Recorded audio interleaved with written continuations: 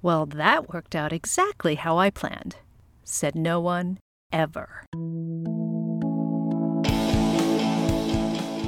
I Feel Awful, a micro-podcast about leadership with Master Certified Coach Christine Sachs.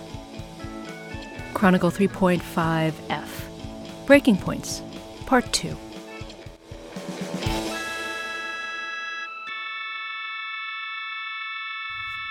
So I'm kind of in a fight with a colleague of mine. It's not really a fight, We're coaches, so we do our work to communicate, be clear, work through things. But I'm definitely pissed at this person. And so it got me thinking, what do you do when you're at your breaking point and other people are at theirs? And it's not necessarily a hierarchical relationship. If you're somebody's manager or somebody's parent or somebody's child, the power dynamics and how to navigate those relationships, there's a little bit more of framework go about that.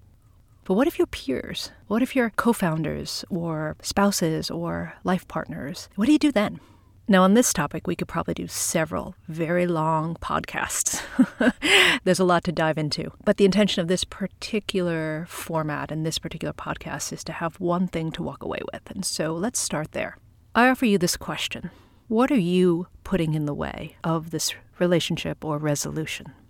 In my experience as a coach, people's automatic thing, the first thing that shows up when they bring to me an argument or a dispute or a disagreement that they can't get past is how the other person, how the other side is wrong. They never ask themselves what they're putting up in the way. What belief, opinion, view, perspective are they holding on to so tightly that they can't hear the other person? For me, I'm holding on to a righteous belief that stands very much inside of my moral and ethical fabric. And I get to do that. I get to be right. But in the end, all I have is my righteousness. And as we New Yorkers say, that and $2.75 gets you a ride on the subway, which nobody's taking now anyway. So I got nothing. I got zero. Except that we still have the problem, and we still need to work together to get through it. But if I bring righteousness to the table, they will bring righteousness to the table, and nothing gets done.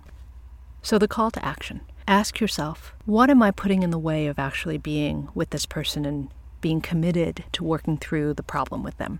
And yes, I will practice it myself. And once you ask yourself the question, really look from a more holistic stance. Is being right more important than resolution? It may be, and you get to ask yourself the question first. We'll see you again next Tuesday at 10 a.m. And you can visit me on the web and continue the conversation at the Christine Sachs Coaching community at www.christinesachscoaching.com.